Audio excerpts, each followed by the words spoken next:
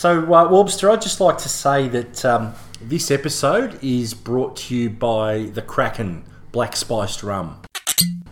Yes, every time the terms parity or centre of gravity get uttered, the sound engineer and I are going to take a shot. Yeah, this is going to be the shortest episode ever. We're going to die.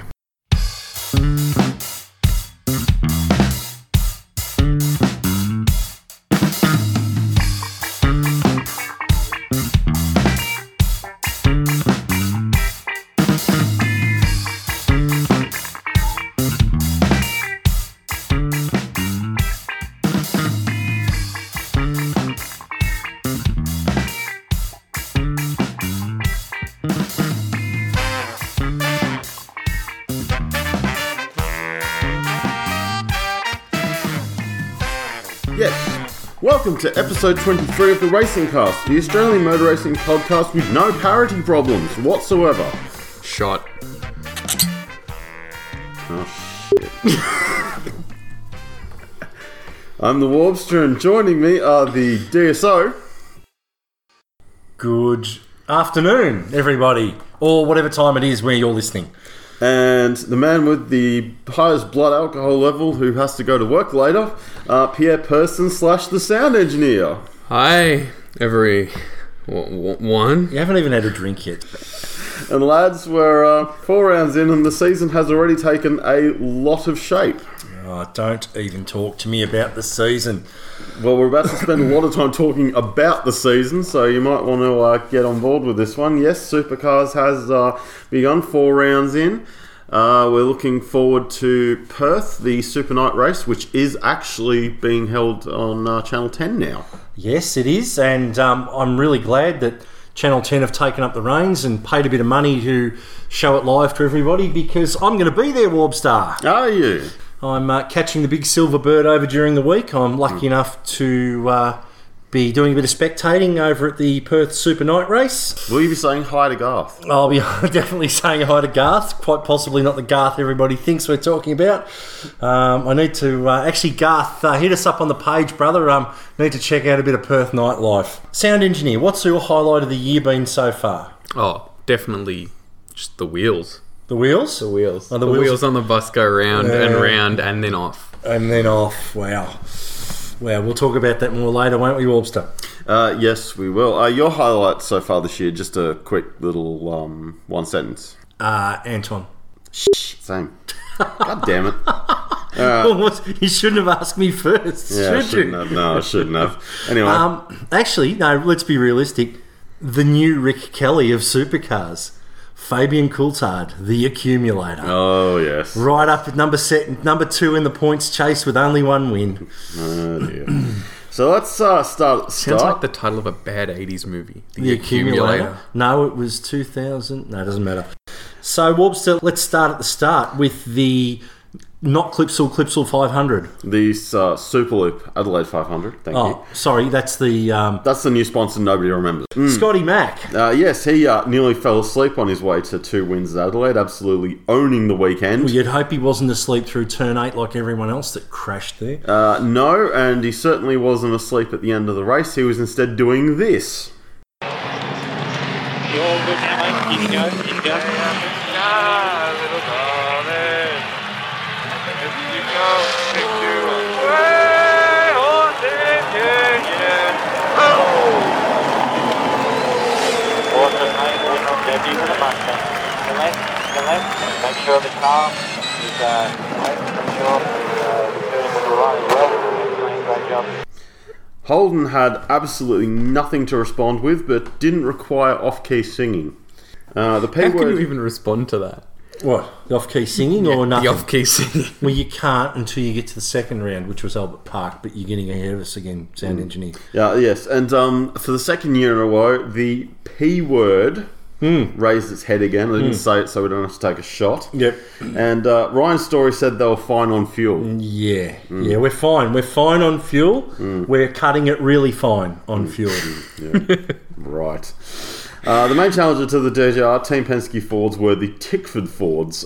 Cam Waters was probably the best, followed by Chaz Can you Mostert. just, instead of calling them Tickford Fords, can we just call them the Tick Fords? Just a tick. I'll give that. I'll afford suggestion that to you. A tick. Yes. Cam Waters was probably the best, followed by your boy, sound engineer, Yeah. Chazzy Mostert. What are you going to do next year when he's driving for Roland? Oh, hang on. Hang on. We've already had this conversation. Yeah, we have. Chaz would have done better in Adelaide, except for the massive pit miscue when he stopped in tight behind Fabs. Hang on, Warbster. Was then pulled back by the crew and accelerated into the fast lane that was occupied by Rick Kelly. Yeah, and Rick accumulated Chaz's car into the front of his. Sorry, Yeah. massive pit miscue. Is that a kind way of saying cluster?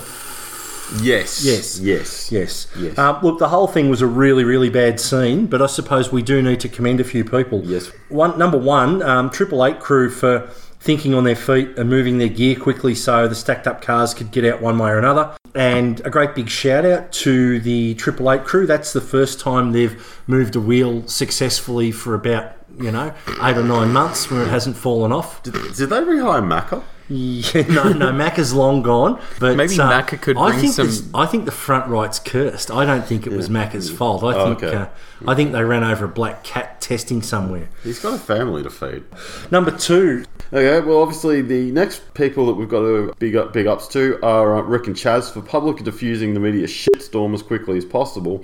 When people are bringing up 2006 and accusing Rick of accelerating after contact on what is already a fucking dangerous piece of road during races anyway, it really is totally mindless. Me being the social media DSO. DSO standing for those who need reminding. Yeah, Dickhead Standards Officer. So if you're a dickhead on social media, I know all about it. Mm-hmm.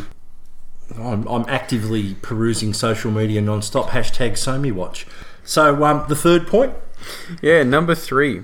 Craig Baird for handling the judicial aftermath, especially when Chaz reversed in the pit lane. Yeah, and look, that's a really interesting one. Normally reversing in pit lane's a massive no-no, but Craig Baird as the DSO and David Stewart, who's the new IPO, Investigating Prosecuting Officer for Supercars, after Michael Massey's departure, they handled it really well. There was some common sense won out in a Supercars judicial decision. Yeah, those guys combined with the Supercar stewards did it really well. I think everyone's been pretty impressed, and I'm probably jumping ahead here, but I think everyone's been pretty impressed this year with just the consistency and the way in which the judicial process has been handled this year. It's been a lot better than in previous years.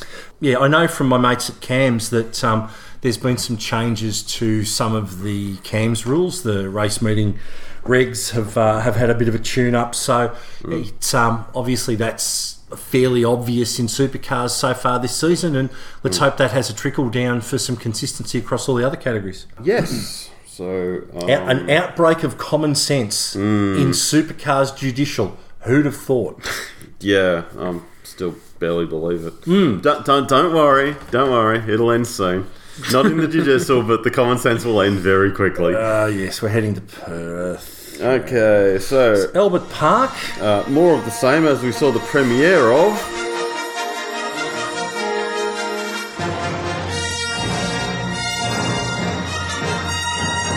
Parody Wars. The Rise of the Horses. Yeah. By 6 wins in a row, we found out that Yo Ludo had the Millennium Mustang working pretty well. Scotty Mack was no longer Han Solo against the Commodores. Darth Rollins was aghast at the defeat of the ZB Death Star, and the Force was with the Jedi of the Blue Oval.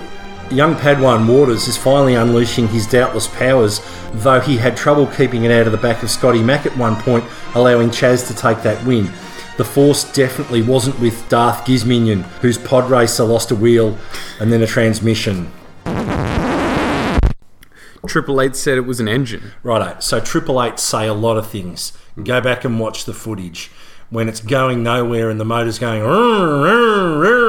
it certainly wasn't an engine. And that would have been one of those brand new bulletproof European transaxles. But I digress. Yes. So Warbster, 6 straight wins after Albert Park.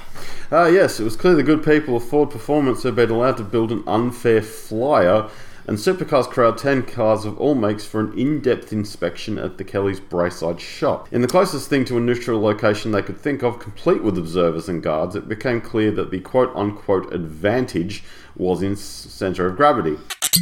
Hang on, what? Sorry. was then. So the advantage was the centre of gravity? Well, it was then, yeah. Right. Yeah. Okay, no problems. So what you're telling me is that ZBs are shit? 12 months ago they weren't. 12 months ago they'd won 8 out of the first 10 races or some ridiculous number. Yep. So Ford had taken ZB's composite panels and raised them by building the best mousetrap yet. Roland, if you're listening, you told everybody they needed to go and build a better mousetrap. Yeah, they have. This was all signed off by 888 and Supercars, but after the 1977-esque 2-round smackdown, Holden was given... It was only a matter of time, Warbster. Yes, Supercars issued a technical change regarding centre of gravity, which affected the positioning of ballast in the Altima not at all, the ZB a little, and the Mustang a lot. Yeah, 26 kilos. Yes, 26, 28 kilos yes, in the roof line. Into the roof line of the Mustang, and I think fucking bullshit. 6 or 7. That's a lovely way to put it, Sam Engineer. Thanks very much. It's literally because the car is lower. Well, the car Look at can't it. be lower. But it is. No, Look at the roof line of a ZB compared to a Mustang. No, the roof line's exactly Roof line's the same. exactly the It's same. not. They have there is a template. Car of the Future has a template. They have a minimum height. They have a maximum height. They have a minimum ride height. They have a minimum width. They have a minimum length. The A-pillar is taller on the ZB. Okay. Okay. The thing is that everyone's saying, well, this is a lead trophy because they're winning too much. It's not actually additional weight. It's just repositioned weight. So Still makes some let's shit, be To make clear. them rock and roll a bit more. Well, yes, and let's be clear. There was a lot of opinion out there that said it was additional weight. It is not. It's moving around the existing ballast. Yes. So obviously, well, like all race cars, you have a minimum weight. Some categories that includes the driver, some it doesn't. That's a wet weight. So you've got all of your fluids except for fuel. So you have all of your engine fluids but no fuel. That's your car weight. You try and build your car as light as you possibly can to within the rules, and then you ballast your car. Yeah, so you can weigh it where you want it. Yeah, you four corner it, so you try and get it to sit neutrally at all four corners. You move the ballast around where you need to. The problem was this ballast ended up being moved upwards because there was allegedly a centre of gravity advantage to the Mustang. Yes, and which they could have addressed this very early on in the piece, and in fact they should have addressed it when they actually did all the homologation testing. Lest we forget, I think it was last year or the year before. I saw what you did there. It's Anzac Day. The Altima, yes, it is. The Altima got a whole bunch of lead on the top of its engine because the engine was too light. Yep. To me, this all just reeks of somebody not paying attention, or they've just not thought of the rules, and now they're just making shit up on the fly. So what it doesn't address is the real issue as to how Triple Eight have lost so much ground last year to this year. Aero? And nothing to do with aero. It was the mandating of single springs in the suspension, in my humble opinion. Red Bull were the master of the multi-spring systems, and they could really refine the car behaviour with rebound and bounce and all the other technical terms that I've got no idea what I'm using. But essentially, into, on and out of the corners, and at Adelaide Warbster and even at Albert Park, they looked lost. They looked lost. They looked absolutely terrible. You could tell just by the way that sort of Jamie Whincup and Shane Van Gisbergen were having to drive the things. They were on edge the entire race. They didn't look comfortable. That they did as well as they did in Adelaide is indicative of how good they are as drivers, because the actual cars and the suspension was not even close. Yep, and look, and Erebus were in the same boat really early so far this season. They really got the twin spring system working the middle of 17, which is when they really started to vault forward. And Penske had a handle on them and used them extensively, but the whisper is that they changed to single springs towards the end of last year. Warbster, the development curve. Would that explain why Fabs looked bloody awful at times last year? So we talk about the mule, we talk about Brighty. Historically, we talked about Brighty being the set-up mule, and I think we talk about someone else being a set-up mule a little bit later in this episode. When there are rule changes coming, sometimes it's worthwhile throwing some alternative changes to your second car. In any case, the debate continued to rage into round 3 at Simmons, which we'll get to after the... Tim. Tam. So we need to go safety car boards and flags, safety car boards and flags, safety car boards and flags. It's sexual, baby. Right. And I want to give it all to you. Yeah, right on. I'm right here for you. I know it's going to be good to you. Yeah. And I'll tell you why, baby. Baby, it's time. If you want to be a superstar, if you want to be an Uber star, even if you want to be a porn star, make sure you're seen in Trackstar. Trackstar Racewear. Yes, check out trackstar.com.au for a wide selection of hats, tees, hoodies, beanies and retro wear. Or hit up Hooley on social media or at hello@trackstar.com. If you don't find him, he'll find you. So, if you're a talented race engineer with a specific knack for setting up a Megale Formula Ford, contact Hooley at Trackstar. He'll gladly give you about $5,000 worth of t-shirts for every second you can cut off his lap time. 'Cause, baby, I'm down on my knees. Yeah, right on. And I'm praying for you.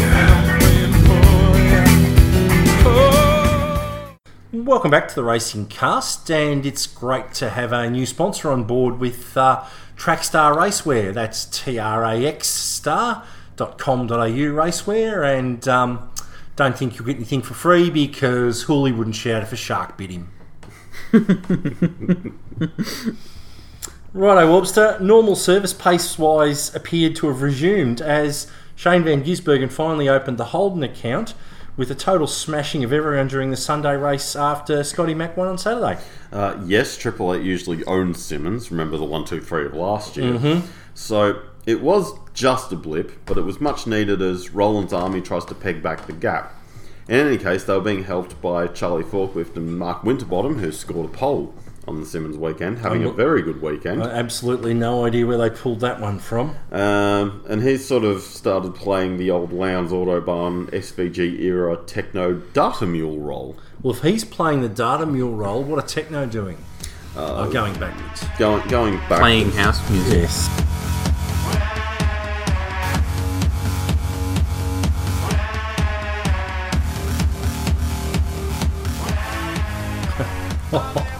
Oh, wow. Where'd you... Right, so speaking of techno, it's pretty clear the team's getting closer to the LDM zone, and Jack LeBrock's future is on borrowed time. Strong rumour, all but done deal, is that Alex Rouleau will take the drive after sticking a big bag of money in the passenger seat. Oh my God. Rouleau, what are you doing here? Oh, I heard you mention techno. Dude, sit down, have a chat. Come and talk to the Warbster and I. Nah, later bitches. So, Triple Eight is seeking all of these different technical solutions. Have they considered fitting a polarizer?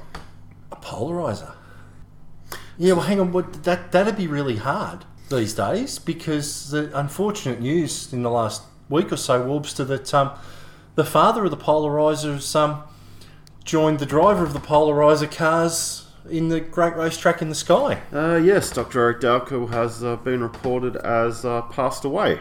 I read somewhere that his orgone energy's all gone. Oh, God. We don't speak ill of the dead. We don't speak ill of the dead. Watch out for that tree. Anyway, moving on. So, yes, four-team Roland, the Simmons win was a false dawn, as Shane Van Gisbergen himself predicted on the podium, with Triple Eight taking an absolute stomping at round 4 of the Virgin Australian Supercar Championship, the Phillip Island Super Sprint. And we'll get into the continuing litany of Team Roland's unforced errors, but to anyone who thought it was simply a case of centre of gravity, were you ever wrong? And we have the numbers to prove it. So we've got some lap times that were provided to us by the number one head podcast fanboy, Declan, comparing last year to this year. So sound engineer Scotty Mack took pole in 2018. What was his lap time? 129.5. Righto, in the Falcon. And in the Mustang? 129.23. So he only gained a couple of tenths, two and a half tenths. Warbster, your boy. Rick Kelly? Rick Kelly was 6th with a 30.3. Yep.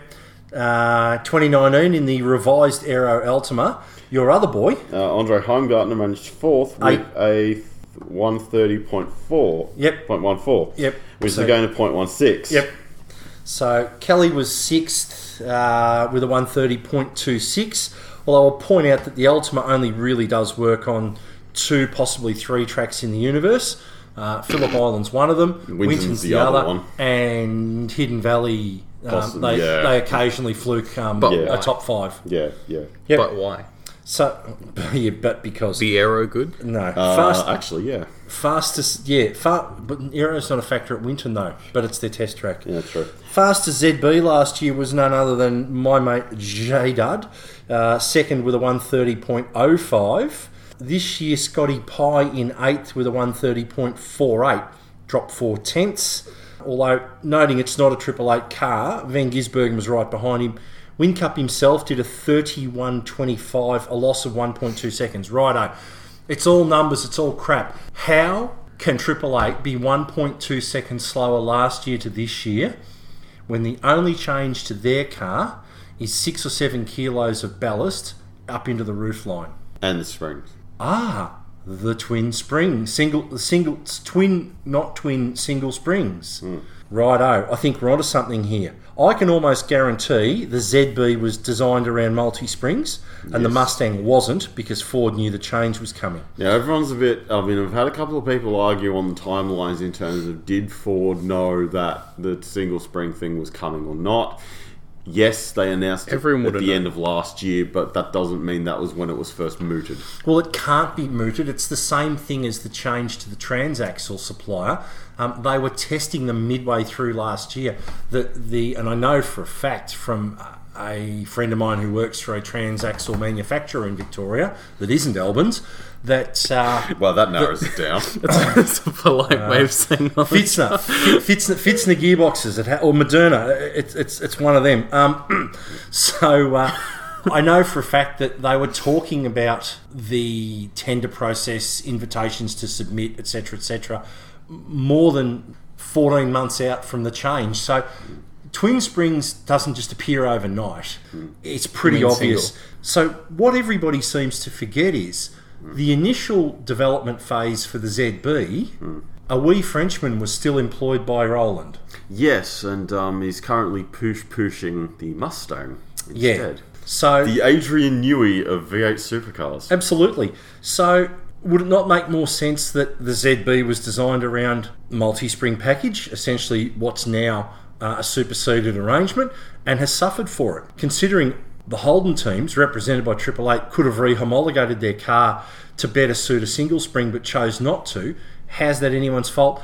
Wobster, I don't think they can re-homologate the car because essentially they're building it around a car of the future footprint or blueprint, and yes, but they can do stuff to it. Like they can do aero stuff to it to actually mitigate the change, which I think is a lot of what Ford's been working on. I think the biggest problem is, and I'm pretty sure I said it in the last podcast, there ain't a lot of Acura. And I've spoken to a colleague of mine who is an ex-supercar driver who has been part of this, hanging some ribbons and strips off the back of cars and driving them at 200 k's an hour down a runway in East Sale is hardly aero testing. No, God no. I think everyone said that. I mean, Ryan Walkinshaw on Davey and Caruso's podcast said wind tunnel.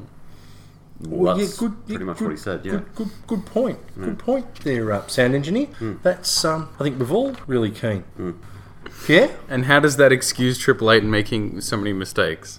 Well, yes, let's dig down on that. Sandown last year was the last time 888 remotely looked like 888. So let's have a look at what's happened since. 2018, sound engineer. Yeah, 2018. Bathurst, Dumbrell loses a wheel. Hello, darkness, my old friend. And ruins the number one car's chance of winning. Gold Coast. Yep. Both Red Bull cars are released unsafely during the Saturday race and given PLPs. So that's very unprofessional. Very un-888. Of the most professional team Professional. in the paddock. Inverted commas. Yeah. Who's that? Pukekohe, the number 97 car's spinning wheel furor and SVG's parking antics. Neither were penalised, but it did them no favours otherwise. Indeed. Jump forward to Newcastle last year. Number 97's dropped off its jacks with the airline nozzle still in on the Saturday and loses Shane Van Gisbergen in the championship.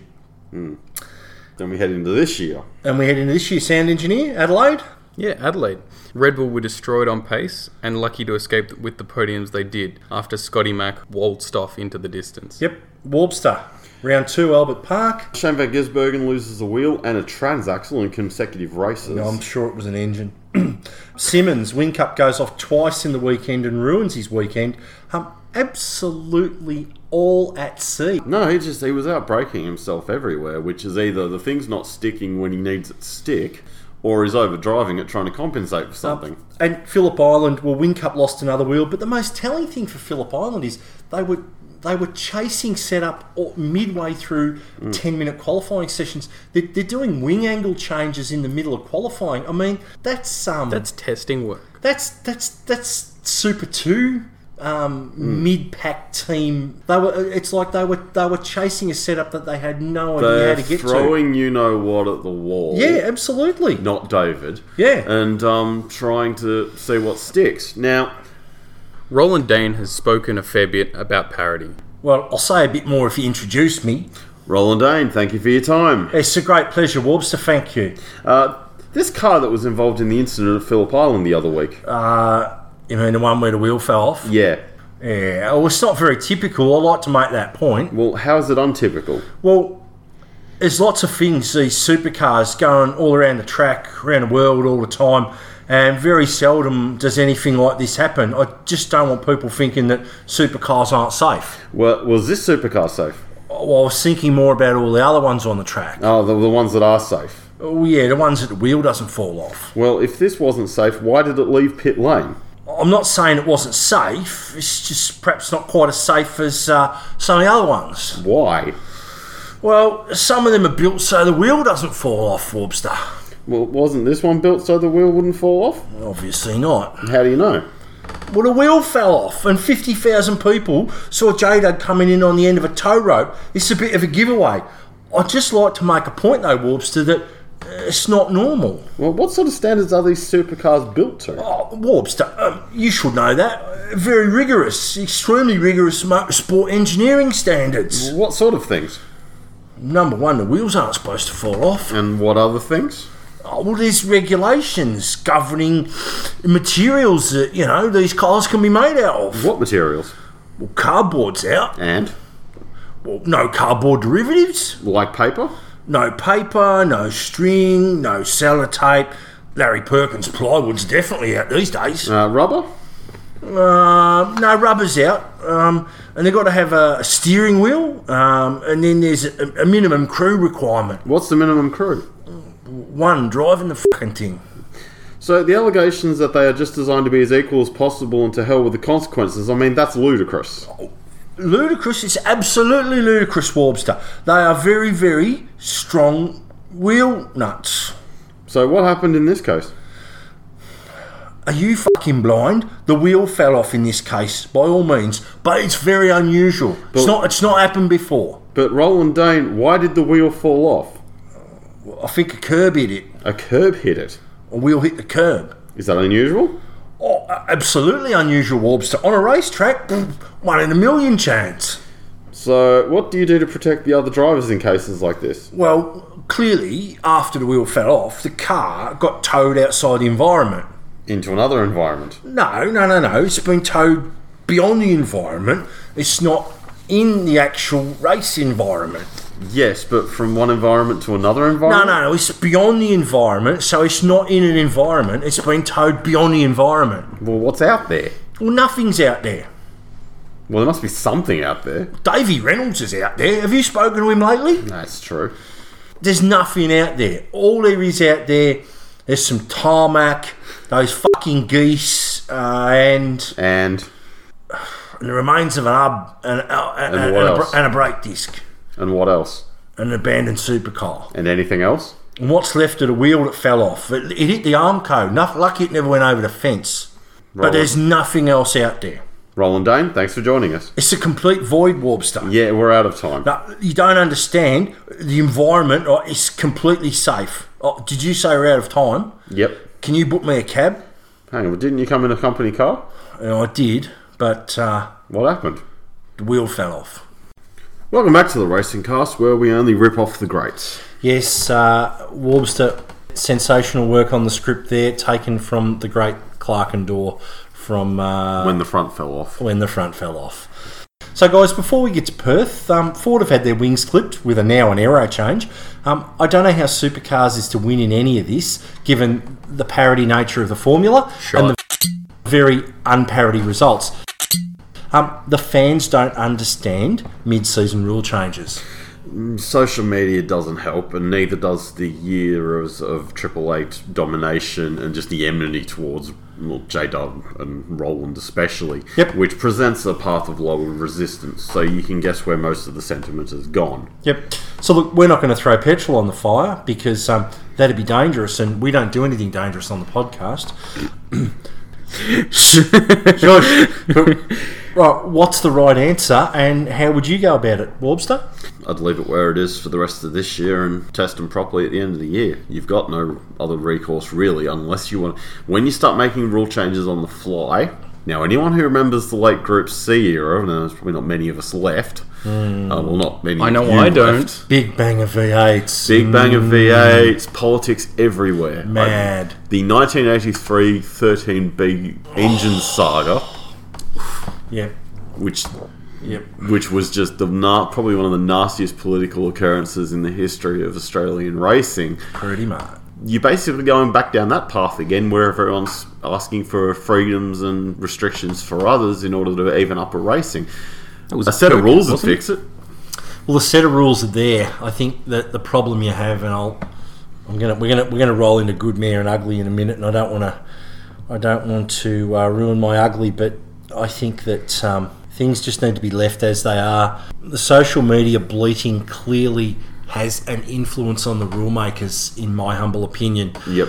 People just need to understand that you go out and you do better.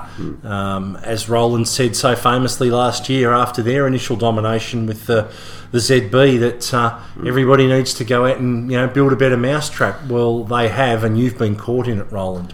I think actually the most sensible commentaries probably come from Ryan Walkinshaw. Hang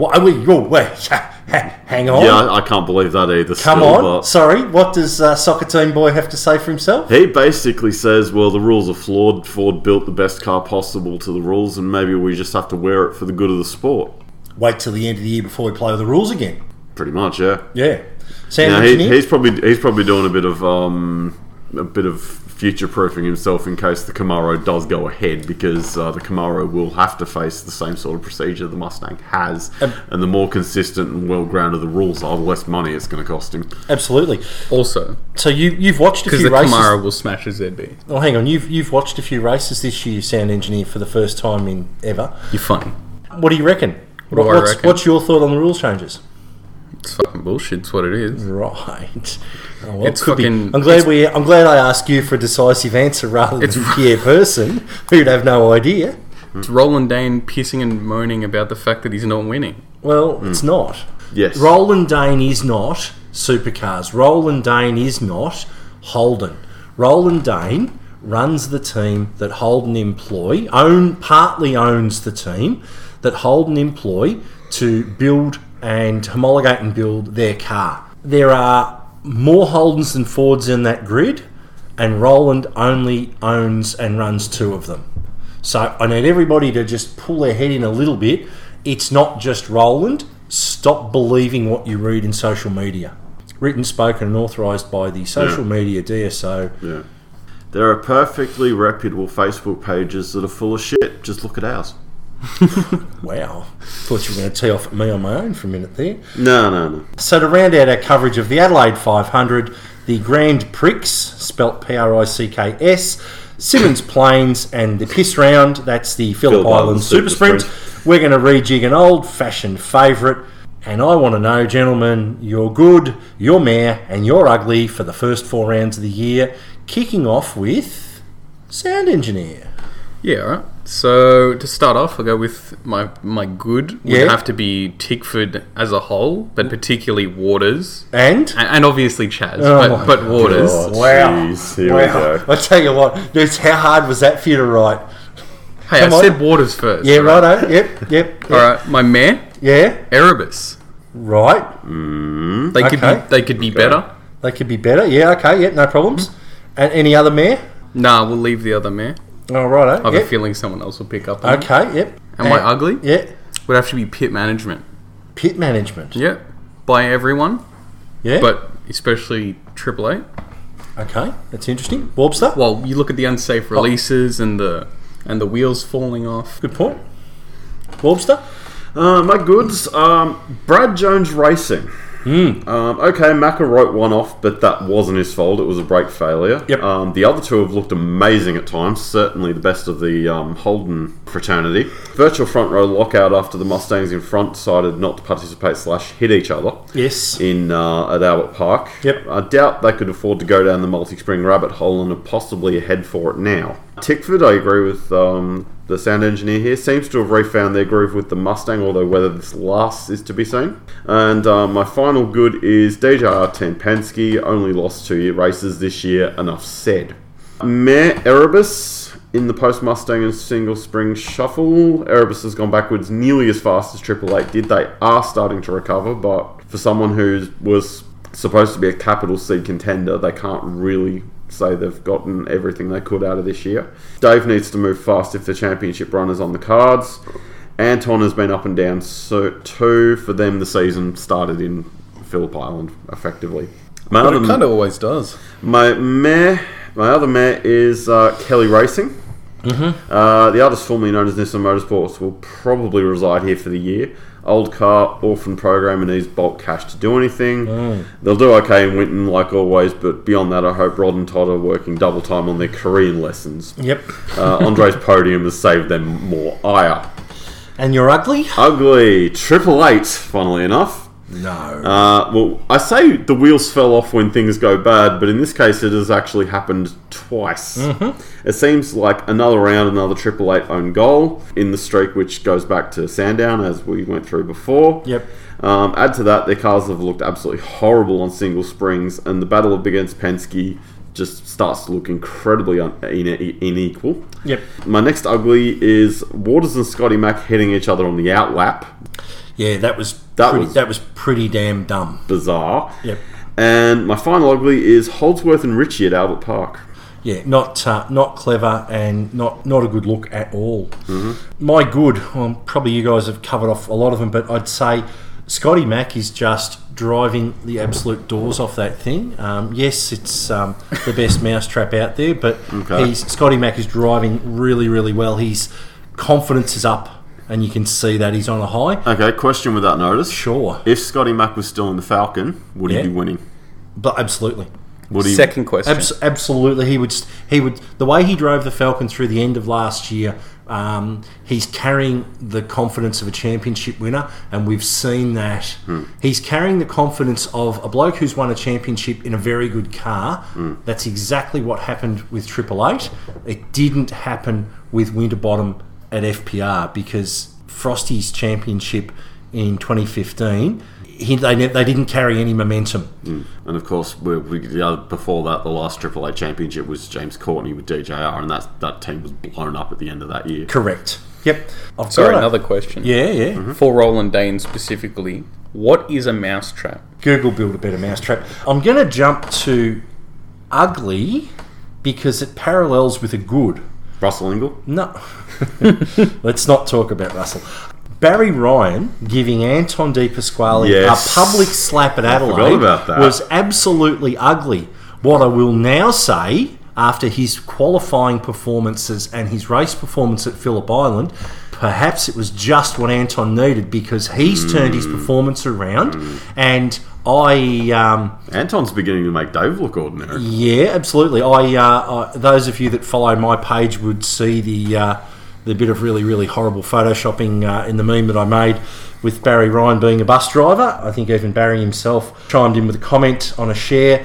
It's been a good thing as well. So Scotty Mack, Anton's qualifying results and his podium at Phillip Island has been the shining light in a pretty average Erebus 4 rounds in. Well, I'd say Holden in general, to be honest. My mare, Boost Mobile, I mean, seriously, they are getting the results they deserve. Unfortunately, with the drivers they've got, a shining light in that. Golding's destroying Stanaway. Yeah, no, Jimmy Golding coming through qualifying at Phillip Island before the top 10 in fourth. Yes. So Jimmy Golding coming in at fourth before the final 10 qualifying session for the second race at the island. Great work. He's destroying Stanaway. Stanaway, we kind of figured was going to happen, which is just sensational.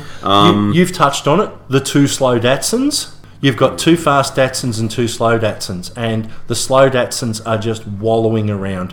Your boy Gary Jacobson is in the dunger, and Simona is just killing time collecting paychecks till she departs at the end of the season. Yeah, I think the thing with Gary Jacobson, as much as I love the fact that he was in the main series, he literally, it's like Russian roulette. You've basically just given him the gun, and it's only a matter of time until he shoots himself, because when's the 4th Nissan ever been any good? My final ugly is supercars being driven by a marketing division, not a sporting division, and continually trying to nobble the successful cars by in-season rule changes. Supercars, you will lose fans, and there's a category coming which are racing the cars that you and me can go and buy off the showroom, and they might just make a difference. So having finished the silly season for the year, we're already looking at 2020, which has lots of question marks for the top end of the field with Triple Eight and the second Penske seat all up for grabs. So it's time to look at our next entrant in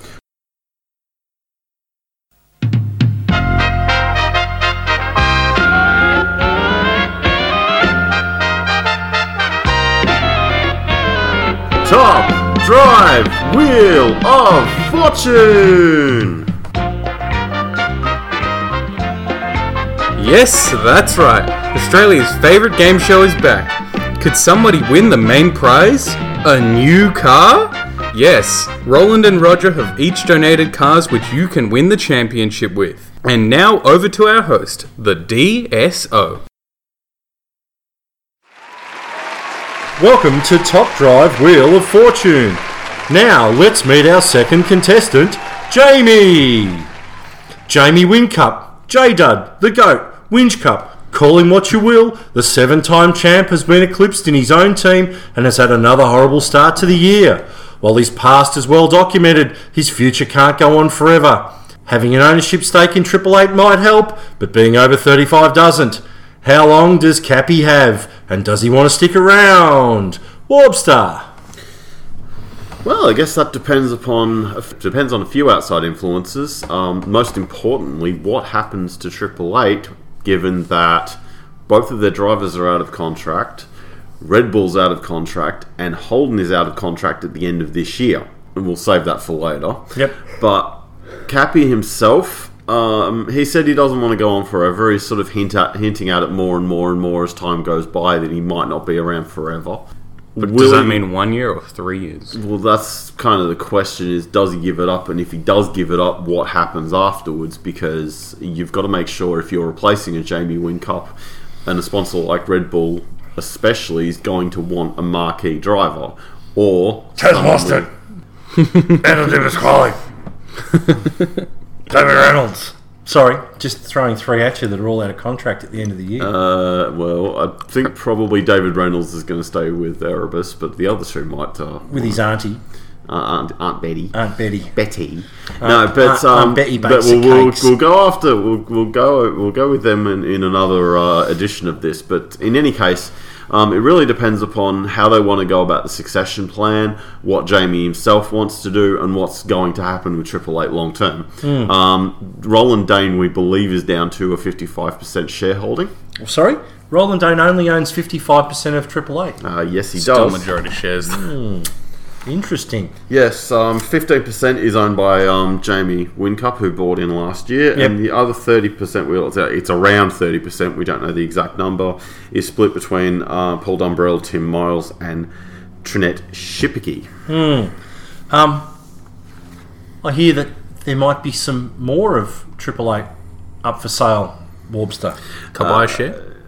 Yes. Do you want to go into that now, or do you want to go into it later? No, I'm just saying, while we're talking about Triple Eight ownership, I'm just saying, I'm putting it on record here in episode 23 on the 25th of April 2019 that there may be some more of Triple Eight up for sale. Okay. All right. Let's keep moving. Let's keep moving. It's called a timestamp. Yes, it is. So I guess with Jamie Whincup, we don't know what's going to happen. There are outside influences. If Roland Dane wants a succession plan, now's the obvious point to do it. Yeah, look, and we've touched on, does Roland pick up a third rec? We've touched on does Roger pick up a third rec? There's lots and lots of things happening between episodes, between the last episode, Warbster, and now. I've heard that the Mildura cash bucket is looking very, very empty. We keep talking about Kelly's handing them back. I've heard a few stories about Kelly's that doesn't bode too well for the future. And I think they've even said that they are too far into this season to look at a new car for next year. So they're essentially going to be stuck with the Datsuns or running custom or something or others. Yeah, which means probably their Korean lessons might have gone to waste. But it's not looking too flash. I mean, the problem at the moment with the Datsuns is they don't have any stinger in their tail. Boom, boom. But anyway, back to Jamie Whincup. Future's reasonably open ended. If they want a succession plan to go forward, now's the time. Yep. And they've got two very good drivers that they could do with that succession plan available in Anton De Pasquale and your boy Chaz. Yep. And what Roland wants to do at this point remains to be seen, because obviously we know some things that we're not going to talk about. We might touch on it later. Might even come Alrighty. down. So, I think I can hear Tim. So we need to go safety car boards and flags, safety car boards and flags, safety car boards and flags. Hi, I'm Dotto. Are you looking for a job in the racing industry? Then have I got an opportunity for you. If you can change your wheel nut and do up the wheel tight enough that it won't fall off, you may have a new position available at the Triple Eight race team. Here, Darren, get in my office! I'm coming, Roland. I'm doing this bloody ad. What ad's that? The one for the tyre changes that aren't shit. Oh, you mean the recruitment campaign so we can fuck off all these idiots? Yeah, that one. Right, sorry to interrupt. Go again, sorry. Anyway, as I was saying, we do need some new tyre changes, and we'd like them to be honest, reliable, punctual, and actually fit the tyre properly. Supplicants, not welcome. Sorry, Macca.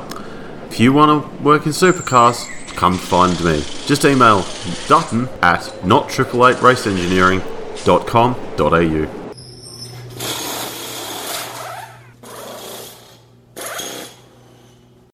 Welcome back to the Racing Cast, and we've gone this far without mentioning the most important news of all. What news would that be, Wobster? I'm back in motor racing, bitches. Wait, you're back in the motor racing, bitches? Oh yeah, well that too. Yes, the real Warbster. Yes, the real Warbster is back in motor racing as a non-executive director of Australian Racing Group, the company that owns and operates TCR Australia and S5000. It is fair to say that my alter ego has a bit of unfinished business in motor racing, given his departure from supercars was in part due to a remuneration dispute with the supercars owner, for now, Archer Capital. All right, now, so we just we've got a bit of a hook on that one, Warbster. I heard that he went to the board when his contract was up for renewal and threw a number up, and a number of board members said he's not worth it. Mm-hmm. And you, or your alter ego, took your bat and ball and pissed off because you were pissed off. No, fair enough. Yeah. It's what it is. I mean, look at what happened to the series since, and tell me who was right. Wow. How many cars? Dropping some bombs, mate. Yeah, dropping bombs. How many cars these days? Yeah, well, less. Yeah, Less than there was. Thank you. Dropping them bombs. Thank you. Righto, Wolfster. While it may all be water under the bridge on the surface, I do wonder if it's all waters into the back of Scotty Mac underneath.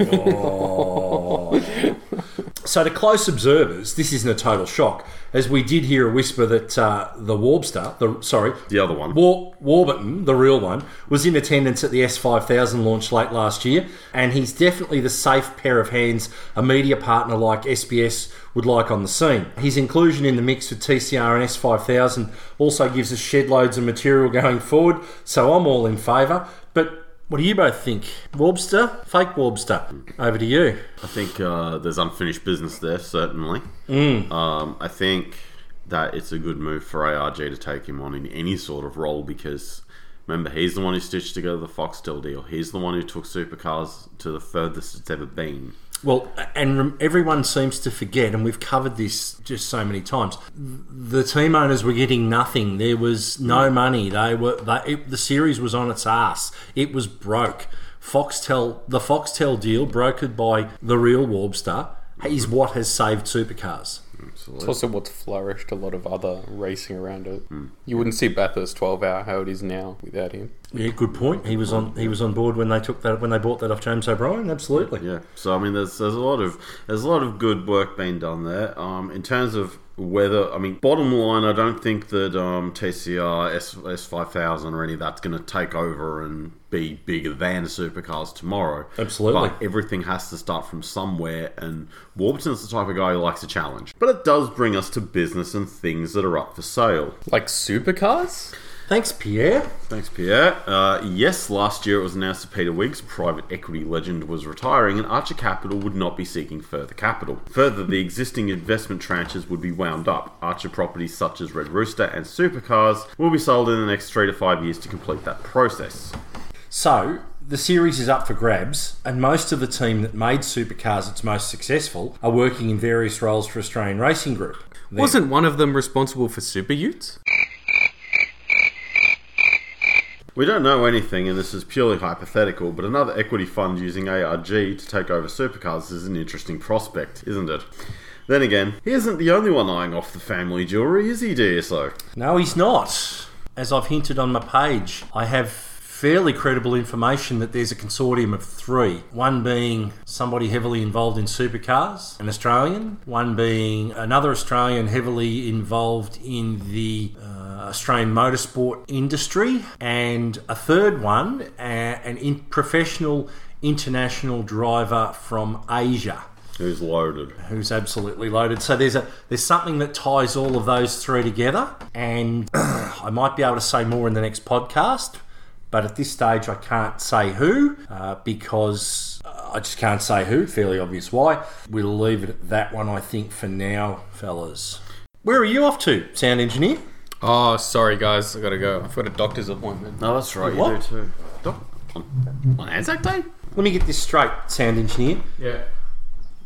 You're off to meet with the Supercars doctor. You do that. Oh, yeah. What the fuck? What the hell? Why is he going to see the Supercars doctor? Well, I can't really say too much. He's out of the room now. He's got to go and have some checks done. Apparently, his centre of gravity's too low, and that gives this podcast an unfair advantage to all the other motorsport podcasts in Australia. And yes, ladies, he's single. TCR, Warbster. TCR. All right. Yes, TCR. However dismissive we've been of TCR, they seem to keep pulling rabbits out of the hat. And they do have the vital ingredient of free-to-air coverage. Okay, it's SBS and they're not getting Supercars money for it, but it's a start when other racing series rely on online streaming or paying through the nose to be on Supercars support bills. We're talking about... we're 3 weeks out now. 14-car field confirmed. Well, actually... I think it's 16 now. There'll be 18 cars, and I'm also led to believe that ARG are very keen to have every single seat filled and every car out there. Well, yeah, that would be. Yeah. There is one slight problem in all this. The cars aren't all here yet. Oh. But all they essentially need is some tyres, some fluids, and off they go. The brand new ones are already shaken down. They're essentially turnkey, ready to run. We can say 18 cars and people can poo-poo, and I keep hearing all of this crap, people quoting ridiculous statements from 20-something years ago about, only milk and juice comes in 2-litre bottles. And Don't. You make the podcast chaplain cry. Podcast chaplain. Hi, Mr. J. And Alan Jones's supposed comment about, the crowd know each other by first name basis. And okay, let's get this straight. TCR are the cars that you, me, them, everybody... No, I won't do another Blues Brothers reference. They're the cars that you and I can buy in the showroom. Yes. In terms of a competitor, brand new ones, around 200,000 Australian. Hyundais are the dearest, about 220. There's some 12-month-old cars, about 130, 140 plus shipping. That's really, really cheap. Compared to, we're looking at $500,000 for... There's not much, a bit under 400 plus shipping for a brand new Carrera Cup car, and let's not even talk about what a second-hand car of the future for Super 2 is. The other challenge that everybody seems to, and got some good feedback this morning, about 220 to run a car for the year if you want to lease a car and run it. So we've already talked about Brad Jones Racing and Matt White. About $300,000 to run 5 rounds of Super 3 plus damage. The other challenge with Super 3 at the moment is there ain't no bits. So if you have a big hit in the front, you've got to refabricate front wishbones. There's all sorts of stuff has to happen. Yeah, whereas with TCR, they're just basically a production line. They're essentially a production-based car. Suspension is really easy. So they're cheaper, about $220,000 to run the full series of 7 rounds. You've got Kelly Racing, you've got Gary Rogers, you've got Wall Racing, you've got... Jason Bright's back. Jason Bright's back with a couple of second-hand... Volkswagens. Volksies, a couple of Golfs. We know the makes, Subaru, Opel, Alfa, Renault, Hyundai, Honda. So let's... rusty old French cars. Yeah. Yep. Don't mention Dan Ricciardo. No. GRM have got Chris Pither on board and have announced this morning Moff in their second Renault. Yep. Tony D'Alberto and John Martin driving the Civics for the Walls. Jason Bright, as we said just before, is back with the 2-car Volkswagen Golf team. Yep. Team Tradie. Yep. Not sure how many tradies drive Volkswagen Golfs, but it's just... You would be surprised how many young cashed up tradies drive GTIs. They don't all drive Utes. Okay. And this is the whole point. Well, there's more TCRs than Utes. I think the important thing is that, Nathan Morecambe is in one of the HMO Hyundais. Molly Taylor, perhaps. Some say yes, some say no, with regard to a Subaru. The important thing is it's another category. It's not out to topple supercars.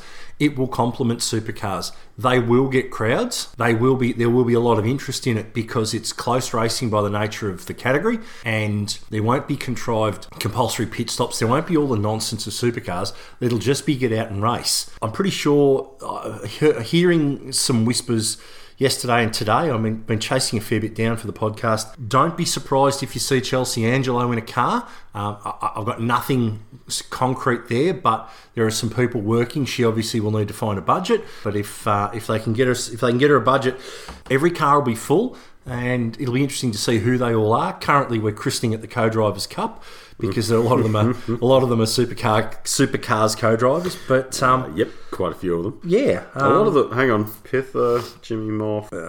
There's a lot of ex-GRM guys here. Yeah, a lot of ex-GRM guys there. They're not going to declare war on supercars, but with your alter ego Warbster getting involved, manufacturers help to a varying degree.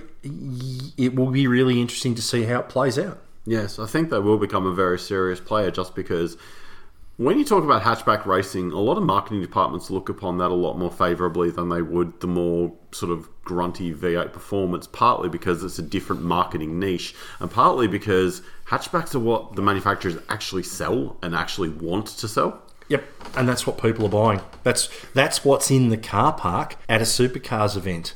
As are the most hated form of racing in Australia at the moment, twin cab diesel tradie utes. That's what's in the car park at a supercars event. I thought you were going to say HQs, but yeah. Okay. No, they're all on blocks in Grandpa's shed. I think I can hear Tim.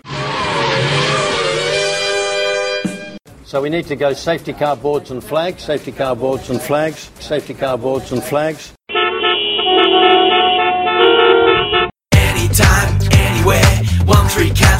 get you there. Anytime, anywhere. 1-3 cabs will get you there. G'day folks, it's Fabian Coulthard from the 1-3 Fabs Supercar Taxi Service. You might notice that I'm currently sitting second in the championship, bro. That's because after 4 rounds, I was taking the advice of my bro, Jakey Damas. Too much weights, not enough speed work. The biggest problem I've got for the Mustang Supercar Taxi in 2019, bro, is a different kind of centre of gravity problem. I can't fit none of these big fat coconuts in the back seat, bro. Whoa, bro, I'm not gonna fit in the back of this thing, bro. It's tiny. Bro, I gotta move the seat forward to get in the back. Dude, there's no way I'm fitting through that gap, eh, bro? It's alright, bro. Take a chill pill. You're too fat for my race car anyway. I'll call you an Uber. Hey, cuz, so when you need to get somewhere faster, don't forget, call 1-3 Fabs Mustang Supercar Taxis, bro. Because we're gonna win the championship even if Roland keeps getting the rules changed. Hey, cop that, bro. Anytime, anywhere. 1-3 cabs will get you there. 1-3 Fabs, hey? Poor fat bastard can't get out of it. Yes. Alrighty, welcome back to the Racing Cast, where we apologise for factual errors, and let's follow up on the Aussie Driver Search lowdown from last episode. Lobster. Well, I can say that we were wrong about a lot of things we had ventured or had very tenuous grounds for saying. I then published another ADS story on the Racing Insiders Facebook page. Quick plug. www.facebook.com/Racing Insiders. Thank you. Specifically, it was understood from my source that legal action was to be initiated between Matt Powers with Matt Stone against Aussie Driver Search after the Super 2 prize turned into 2 years in Super 3. I shortcutted my usual checks and got it completely wrong. A few hours later, I was contacted by someone who knows all about ADS. Who would that have been, Warpster?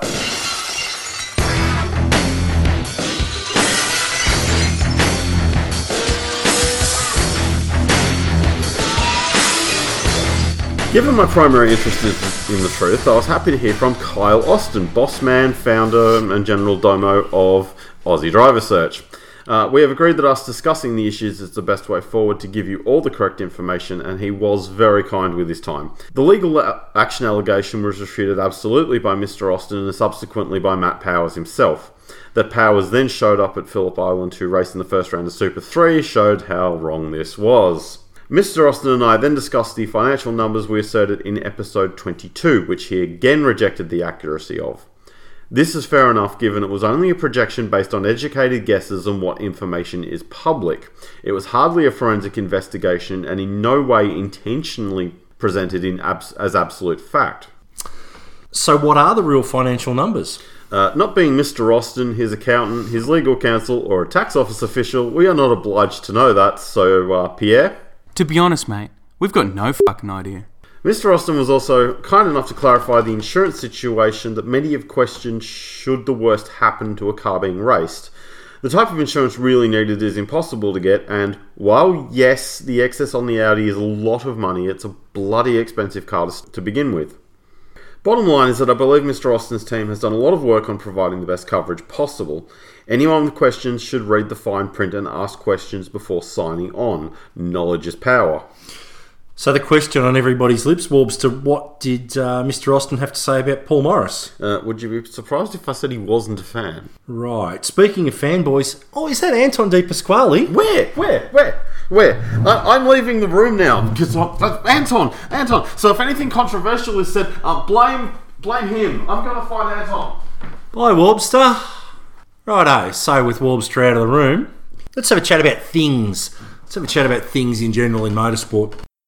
I'm not going to lay the boots into ADS because that's not fair. What I'm going to do is give you some of my opinions on where I think things are with ADS. First thing I've got to say about ADS is I think it's an absolutely sensational concept because it gives people the opportunity to have a genuine chance at winning a prize that lets them get involved or lets them further their racing. As those of you that watched or were aware at the Grand Prix, Lee Partridge did an outstanding job in the ADS Audi R8 in GT. A couple of races he set fastest lap, overtook the class car in the field, the brand new McLaren driven by Fraser Ross a couple of times. So look, the car was quick, Lee was quick, and that was a result of his prize for winning the amateur section. What I will say is that the numbers that were talked about in the previous episode that Mr. Austin's refuted, I've done a little bit more research. I actually know a couple of the driver coaches. I know what sort of money they were paid the days they were there, and these are guys who have got a fair bit of experience with track days and product launches, and their words were that that the days were pretty extravagant, and you know, I think the numbers that we put forward with regard to potential costs, we might have been a bit shy on. Mr. Austin doesn't have to agree with that. It's only an opinion. I'm not asserting anything. I'm offering an opinion. I'm a bit curious as to how the funding model is going to roll out. I've got lots and lots of people telling me all sorts of things, and not a lot of them positive, and I'm not going to repeat them here yet because that's not fair to Aussie Driver Search, and the Warbster has done the right thing and the fair thing, and we do base the things that we talk about on this podcast on truth. What I will say is it's still very much watch this space, and I absolutely sincerely hope, for the sake of Australian motor racing and the development of drivers, that it doesn't tip over. But yeah, what I'll finish this up with is it's really, really puzzling that we're currently the only people that are publicly prepared to genuinely ask the question, do the numbers stack up? I had a listen to the Aussie Driver Search podcast where the guest was Kyle Austin, and it was a lovely puff piece. There was lots and lots of positive spin, but there's still an underlying doubt. As I keep saying, I hope it doesn't happen, and I wish all of last year's winners the best. I wish Aussie Driver Search management and staff and everyone associated with it the best, but there's nothing out there that refutes anything that may or may not have been alleged. So we need to go safety car boards and flags, safety car boards and flags, safety car boards and flags. Here we go.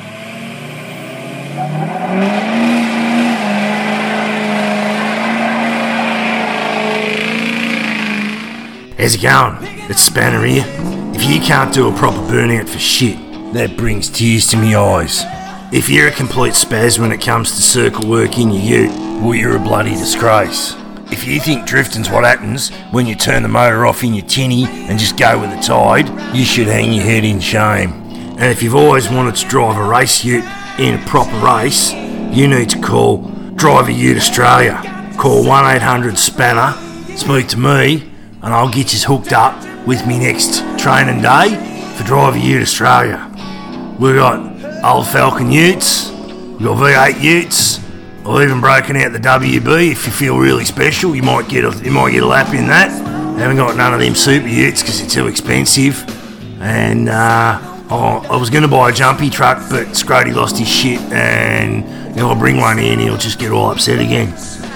If yous want to have a shot at, driving a proper race ute and shit, just hit me up, 1-800-SPANNER, and throw me some cash, and you might be lucky enough to win a drive in a race ute next year. Driver Ute Australia. Fucking get around it.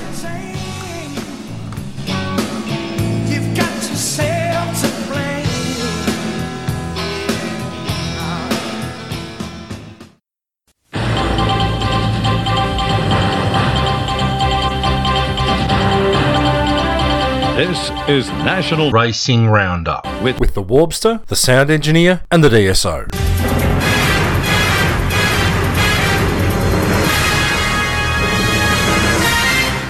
Welcome back, Warbster. Let's start with Super 2 with a slightly thinner field, although still produced some top action. It only took 3 corners for the first 2 seasons' favourites to fall, with future Holdsworth replacement Randall and Triple Eight Spud Kurt Kostecki fighting over the corner and not coming out the other side. Big winners from the weekend were Brody Kostecki. And is that the good one? That's the good one. Yep. Who proved the wrong cousin was given the dollars to go to Triple Eight and has to be the biggest threat of the 3 to win a championship. Given his performances at the end of the year, no one should be surprised by this. The surprised emojis are all better left to the new look Matt White Motorsport, whose 5th season veteran Bryce Fullwood won 2 races at Adelaide, and also featuring on the podium all 3 times of asking was his new teammate, BJR refugee, Zane Goddard. And so we ask again why the Nissans in the main series don't work. Gary Racing. Yes.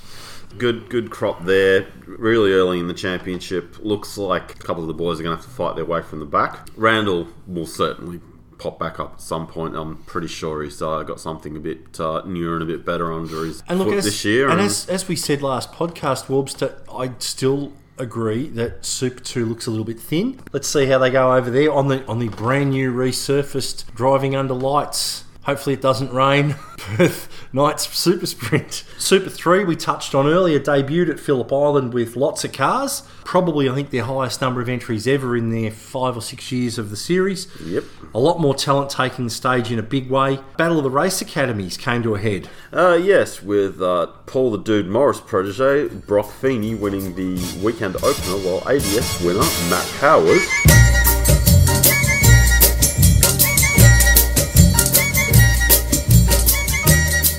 peaked with a bronze in race 2. Considering the standalone Aussie Driver Search team is also new to Super 3, that's not a bad effort at all. Well, technically they're not, because they ran that car. Kyle Austin's has raced that car in the old Super 2. The other 2 races were won by Matt White Motorsport, who won with last year's Formula Ford Championship runner-up Hamish Ribberitz, and returning 2018 race winner Zach Best, the young boy from Benalla, although they were in Fords. And Denison's not eligible yet. No, and hopefully it won't ever be. One wasn't dropped off the jacks without wheels, as has happened at the island before, so that's a hell of an improvement. The female contingent is also up in supercars racing, Super 3 especially, with Toyota 86 graduate Emily Duggan. Well, interestingly, she's not just a graduate, because she's still running the 86, running a dual program of Super 3 and the 86. So for somebody that was struggling for budget 2 years ago, not quite sure where all the coins coming from, but I'd say there's probably some dude dollars happening there. She's an Associate Academy Scholarship winner, I believe. So yeah, look, good work, Em. And karting champion Madeline Stewart debuting and finishing all 3 races. Maddie Stewart is racing for BJR. She's in one of the BJR cars. Yep. First time in a racing car out of karts. Yep. And New Zealand karts brew. No mean feat to jump into a Super 3 car and wrestle it around. So, look, both are genuine talents. They do face a tougher transition, bigger, heavier, more powerful cars, but it's actually looking pretty good. Yeah, I'd say Super 3 is probably the one to keep an eye on for this year, because as always, these people will filter up to Super 2 eventually, and obviously filter up to the main series after that. Feeney's probably the one to keep an eye on. We'll be very interested to see what happens with Matt Powers this year, given his path here, and hopefully everything works out in that direction. As the one you did miss was another young kid out of karts, Matt McLean, who had a weekend to forget. He had car-to-car contact a few times and tried to put a fairly brave move on coming up drivers left on the run towards the hay shed with John McCorkindale, which was pretty close to ending in tears, but luckily didn't. So, yeah, look, Super 3's looking pretty good. I've got to be a bit more deep. You got to sound more blokey and less Barry White, you know? Warbster? Righto. It's up good. Yeah. Boys from the Bush 3. Been shearing sheep. We've been mustering stock. We've been culling out roots. We've been spraying the crops. We've been droving cattle up an old stock route. Now it's Saturday night. We pile in the ute. We're the boys from the bush and we're back in town. Yeah, so I said to her, I'll show you my reinforced boom, sweetheart. All right, g'day and welcome to the show, everyone. I'm Spanner, and boys, Super Utes created plenty of memories in Adelaide.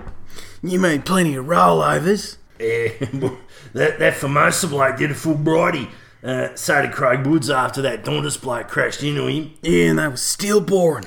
The Super Ute world is like supercars. Why, because they're boring like supercars? No, because they're all obsessed with centre of fucking gravity. The Wobster sent me this information on what they're doing to the Utes. New suspension units to lower the ride height 10mm from Perth. Yeah, you know those big ass wheels you see at the Jenny Ute Master. Yeah, 20 inches. Yeah, that's the one. They're running them from Winton. So they're going away from truck tyres to actual race car tyres. Yeah, that's it. Yeah. Jesus, only about a year and a half late. Yeah. So, 2 blokes won races, and the reigning champ, Royal Harris, won the most. He's also driving a car that handles nearly as badly as a Super Ute. An old American car? He's driving a Camaro in 2CM.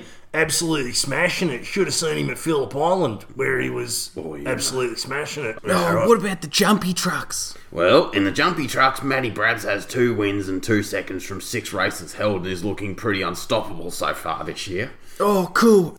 He's way faster than the Bridie. When are they coming to race here? They're not. What? The series is pulled out of Australia.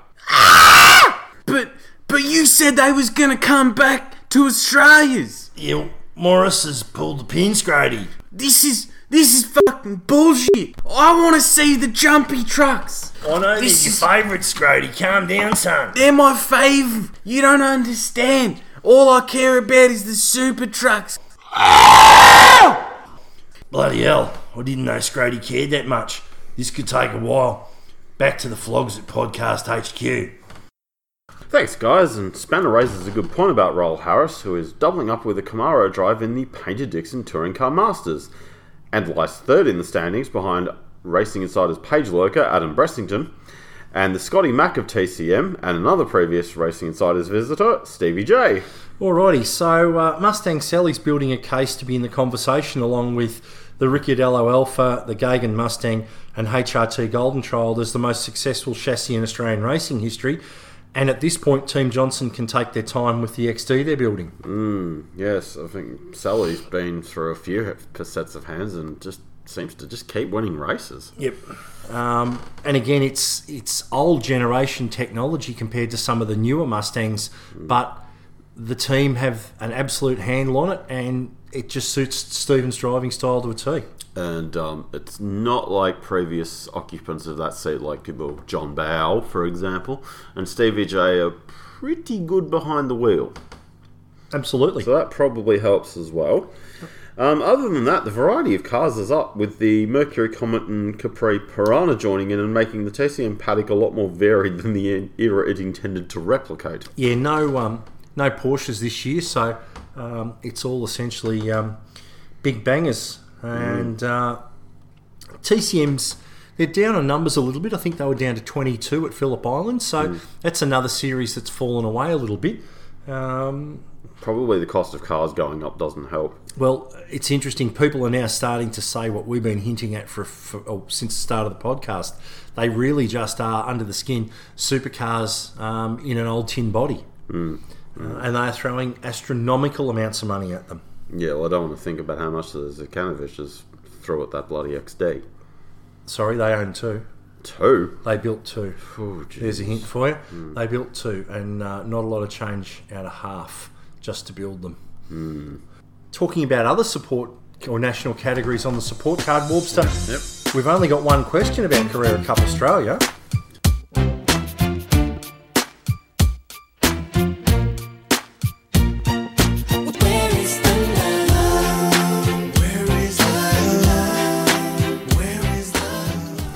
Winning, usually. That's where the love is. Yes. Nick McBride took all 3 at Adelaide, and Dale had the wood on everyone twice at the Grand Prix, but Jordan Love is on a 6th race winning streak that sees him hounding the ever-consistent Dale Wood in the season standings. And strangely enough, the 2 winningest teams currently in Carrera Cup are Sonic Motor Racing Services and McElrea Racing. What a surprise you'd have there.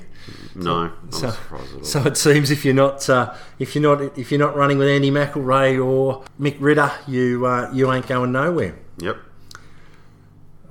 Yeah, I think certain other cars' paces have hit the wall. So, Warbster, as part of the national roundup, it's fairly important that we talk about the fastest growing series, V8 series in Australia, TA2. Where you can buy a crate car with a crate engine and have a crate old time. TA2 have had a couple of rounds. They kicked off the year at Eastern Creek next to the tip where it stinks, and they've had a second round at Morgan Park as part of the AMRS series. Third generation racer Aaron Seaton currently leads the series on 432 points. But what's interesting, we mentioned Hamish Ribberts, the guy who beat Hamish Ribberts in Formula Ford last year at the final round at Sydney Motorsport Park. The world's closest. The world's closest Formula Ford finish, yep. That's the one. 16-year-old Nathan Hearn from Lismore in New South Wales, in his Dodge Challenger, took a race win in his only 6th ever start in TA2. Big ups to Nath for that. And while we're on it, Warbster, I'm not sure you'll be able to put this link together, but I think I can.